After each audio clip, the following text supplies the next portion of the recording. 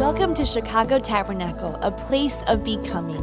Wherever you find yourself, we pray that you would be encouraged today by God's Word. Well, hello, Chicago Tabernacle. It's so good to be here with you today. My name is Ricky. I'm the pastor of New Creation Church, and I am so honored to have this privilege to come and open God's Word with you. So let me rush to express my gratitude to Pastor Al Toledo, Pastor Chrissy Toledo. Thank you so much for this opportunity to come and break open the bread of life and to share a little bit about my story. As Pastor David said, when I landed here in Chicago in 2013, the very first church that I came to was the Chicago Tabernacle. And I was here on Sunday morning worshiping in Irving Park over at the old location. And man, the roar of the praise and worship just, it did something to me. It was transformational. And of course, I thoroughly enjoyed Tuesday night prayer meeting, the most important meeting of the week. So I'm your brother, I'm your friend, and I'm just here to continue on in our series on becoming and also tell a little bit about my story of my process of becoming a church planter. So with that being said, would you join me in the book of Matthew, and we're going to start at chapter 4, verses 18 through 22. The book of Matthew, chapter 4, verses 18 through 22. I'll read it for you. It says, "And Jesus, walking by the Sea of Galilee, saw two brothers, Simon, called Peter, and Andrew, his brother, casting a net into the sea, for they were fishermen. And then he said to them, 'Follow me, and I will make you fishers of men.' And they immediately left their nets and followed him. Going on from there, he saw two other brothers, James, the son of Zebedee, and John, his brother, in the boat with Zebedee, their father, mending their nets. He called them, and immediately they left the boat and their father and followed him." For just a few moments, I would like to title this message, "Following Jesus." Friends, over the past few years, there have been more technological advances than the past 100 years, one of which being the invention of the smartphone. And it was only a matter of time before smartphones had cameras on the back of them. And then as they progressed, a camera on the front. This then created a phenomenon that has swept the entire world known as the selfie. The selfie is merely taking a picture of yourself. And people are doing everything that they can and have been for about 6 years or so now to get the perfect image, to pose in the perfect lighting, to get the perfect background, to post on Instagram or other social media outlets to get the perfect number of likes. Even so that today there are 1 million selfies that show up or appear online every single 24 hours. And unfortunately, there are also about 300 deaths that occur because of people trying to get the perfect image. Well, as followers of Christ, you and I know that the only way that you and I can get the perfect image is from the image of God himself, the fact that we are created in the image of God.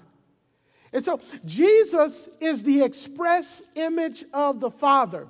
So it could be said that Jesus is God's selfie. You see, it's the will of God that the sons and daughters of God would bear the image of God. Let me push rewind and play that again for you. It's the will of God that the sons and daughters of God would bear the image of God. So I like to say it like this: God's goal for mankind is to make us like his son Jesus. You need to understand that today as we move on in this series of becoming, because there's so much out there about our purpose and our goals and how we can have our best life now and be the best version of ourselves. If you're looking for God's plan for your life, here it is. I want to give it to you. God's goal for mankind is to make us like his son, Jesus. And so at our church, every single ministry has to be filtered through this question: how will this make them like Jesus? So in other words, there are a lot of things that we could get pulled to. There are a lot of initiatives that we could get excited about. There are a lot of things that could claim our attention. But if it doesn't make them like Jesus, we don't have to do it. Because God's goal for mankind is to make us like his son, Jesus. You know, there's a story that's told about a little boy that got his opportunity to go to the Hershey's chocolate factory in Hershey, Pennsylvania. And this little boy loved chocolate. And as he was walking through the factory, he looked around and he saw more chocolate that he could possibly imagine. And they let him know, they says, listen, you are at the Hershey's factory in Hershey, Pennsylvania. This is all that Hershey has to offer. You have access to all of the chocolate here. All you have to do, little boy, is tell us what you want. And he said, are you serious? He says, yes. Everything that Hershey's has to offer is here. You are in Hershey, Pennsylvania, at the Hershey's factory. All you have to do is tell us what you want. And he says, well, I want it all. And I said, no, I don't think you understand. Just tell us, do you want a Hershey bar? Do you want a Hershey Kiss? What do you want? He says, no, I want it all. And says, young man, I don't think you understand. You're at the Hershey's factory. This is more chocolate that you could possibly be able to ingest in one sitting. And so I tell you what, here at Hershey, we have invented something called a Hershey's Kiss. And everything that is in the chocolate in Hershey's is in this little kiss. We've been able to fit it in the Hershey's Kiss. Friends, what I'm saying to you is, because Jesus Christ is the express image of the Father, the incarnation of Jesus Christ is our Hershey's Kiss.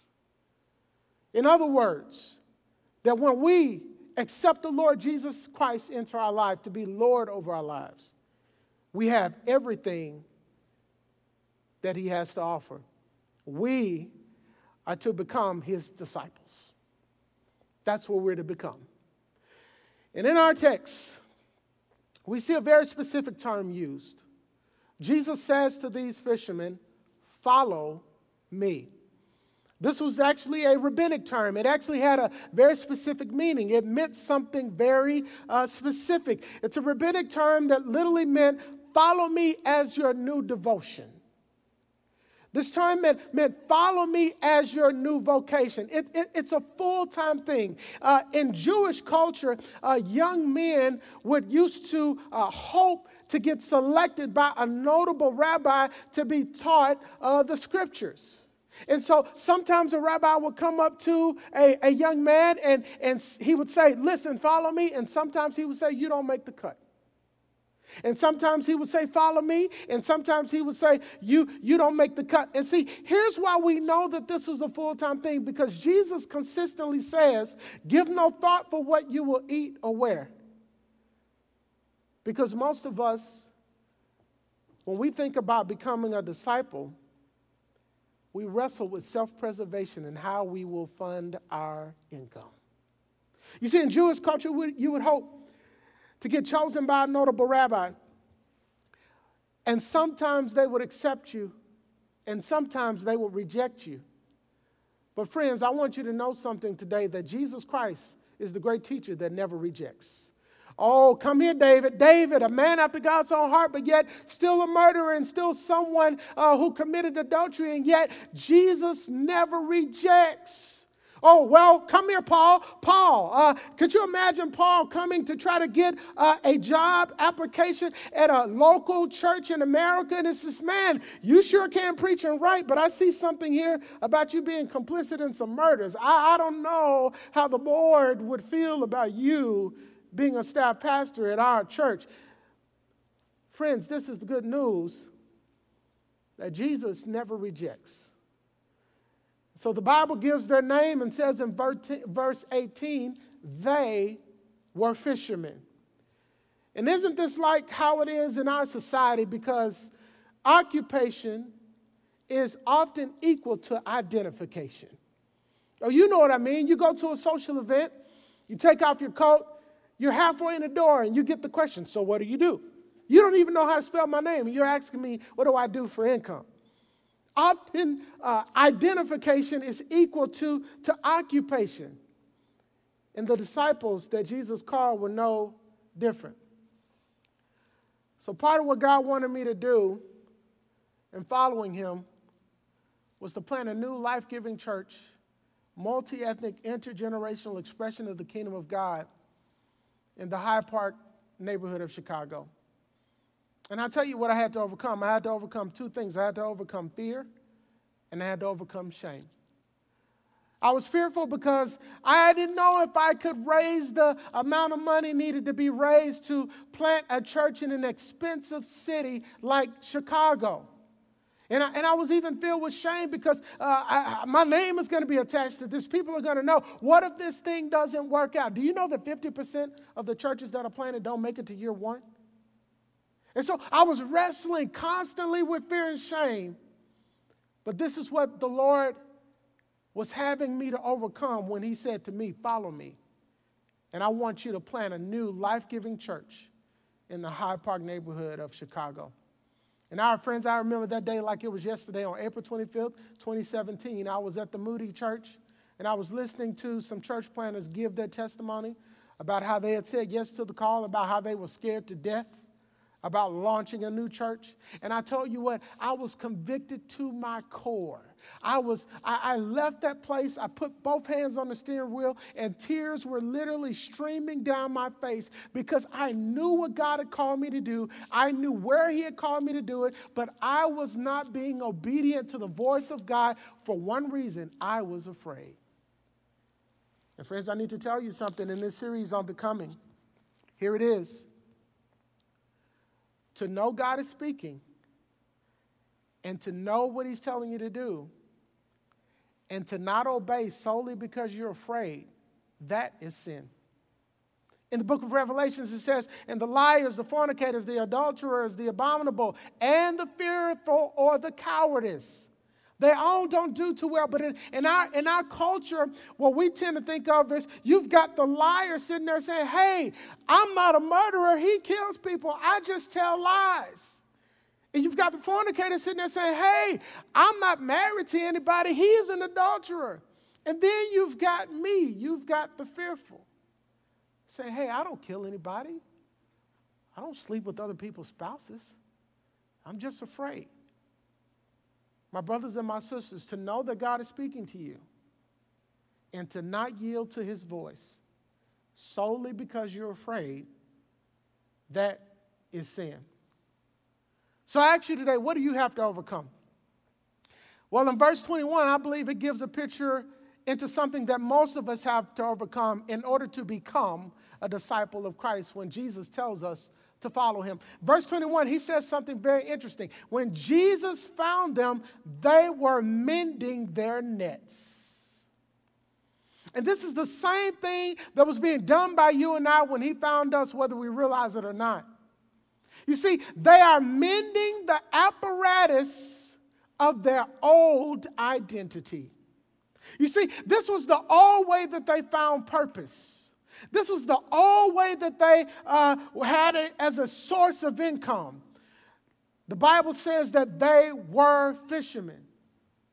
And if we're honest with ourselves, when the Lord found us, many of us were mending our nets. We were mending the apparatus connected to our old purpose. Some of you right now, you're mending relationships that the Lord told you 6 months to get out of. Some of you right now are saying, if I could just get another certification, or if I could just get another degree. I was talking to my sister. She was in the Peace Corps. You're mending a career the Lord told you to leave.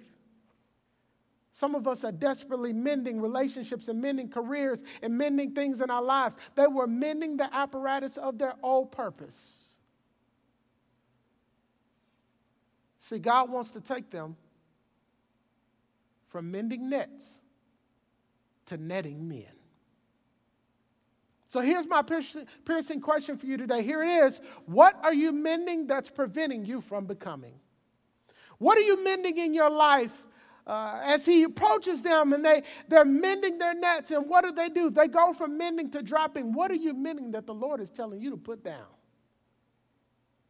God wants to take us from mending nets to netting men. You know, the process to launch a church here in the city of Chicago for us was about 15 months. 15 months of training, 15 months of traveling, 15 months of fundraising, 15 months of recruiting. The process to launch the church was 15 months, but the me process was 5 years. 5 years of sometimes, yes, me mending my nets. How am I going to eat? How am I going to make it? Am I going to be poor? But see, what we've got to learn not to do is we've got to learn not to read too much into the silence of the text. Take the rich young ruler, for example. He tells him, go and sell all that you have if you want to follow me. Where in the Bible does it say you're going to starve to death and be a vagabond and be homeless? It doesn't say it. Look at this passage of Scripture. He says, drop your nets and follow me. Where does he tell them you're going to starve to death, you're going to be homeless, and you're not going to have enough food to eat or clothes to wear? The Bible doesn't say that. So that's why we understand something about following Christ. And here it is. As we walk, he will work. You see, the point of our life is to point to Christ, because he says, follow me and I will make you fishers of men. That means then that the outcome of discipleship is evangelism. Follow me and I will make you fishers of men. And if there's one thing that I think this pandemic is teaching the church, if there's one thing that's a principle that I feel the church in America needs to grab a hold to, here it is. If you're not fishing, you're not following. Because he says, follow me and I will make you fishers of men. It shouldn't be true that all that needs to happen is we can gather together on Sunday morning at the sacred hour of 11 o'clock and that we walk away from the Christian faith. No, that can't be true. Friends, if you're not fishing, you're not following. I want to invite some of you today to trade ritual for relationship. Because if you're not fishing, you're not following. See, the Bible says, seek ye first the kingdom of God, and all of these things I will add unto you. He says furthermore that a city on a hill cannot be easily hidden. What is God saying? He's saying, I'll make you so blessed that you'll be an example of what it means to have my hand on your life. I can make you so blessed that people will see your good works and glorify my Father in heaven. And why is this? John chapter 15 tells us why. It says, so that you bear fruit and much more fruit, so that people will glorify my Father in heaven. That's why. As the musicians come, I want to leave you with this truth. Here it is. Everyone who has left houses, brothers, sisters, parents, shall receive 100 times more and inherit eternal life. Everyone who has left houses, brothers, sisters, parents shall receive 100 times more and inherit eternal life. You know, in 2017, when we set out, we went to this thing called an assessment. Church planner assessment is 4 days. It's like, can you imagine a holy waterboarding? It's like they x-ray your soul for 4 days. You have to preach a sermon. You have to give a philosophy of ministry presentation. You have to sit with a psychiatrist or a psychologist. You have to interview with a board, and they ask you extremely personal questions about your marriage, everything from the bed to the bank account. They go there, and they want to make sure that you're okay to plant a new church. And I tell you what, after that, we launched out, and we began to recruit launch team members, and we began to raise support. And I was so fearful every step of the way. But here's what I want to tell you. Right now, 70% of the people who are part of this church were not connected to a church before we launched. 70%. Can you imagine if when Jesus said, follow me, we said no? So I want to leave you with the final question today. And I want to invite you into a time of prayer. Here's this final question. If Jesus is God's selfie, why are you still yours? Why are you still mending your nets? Why are you still trying to pursue the image that you think is an occupation that will give you the identification that will bring notoriety? These disciples, it's important to note that they were not of great scholarship. They were not people of a certain societal status. These were ordinary blue-collar working fishermen, and Jesus would call them to follow him and literally turn the world upside down. I want to say to you today, it's time that you and I would be like Jesus. We will glorify the Father. What are you mending that's preventing you from becoming? Father, in the name of Jesus, Lord, I thank you right now because somebody here today is wrestling with answering your call. Father, I thank you right now because somebody watching today is wrestling with fear and shame. God, I pray right now because somebody today listening to this message is still mending the old apparatus connected to their old purpose. They're feverishly mending a relationship you long said get out of. They're feverishly mending a career that you said leave. They're feverishly mending connections and different things that you long said leave. God, when you say follow me, it means to drop what we're doing and follow you. Discipleship automatically, intrinsically has built into it sacrifice. So God, I pray right now that every person watching this message would have the Holy Ghost boldness to walk away and to drop things that they are feverishly trying to maintain and to mend.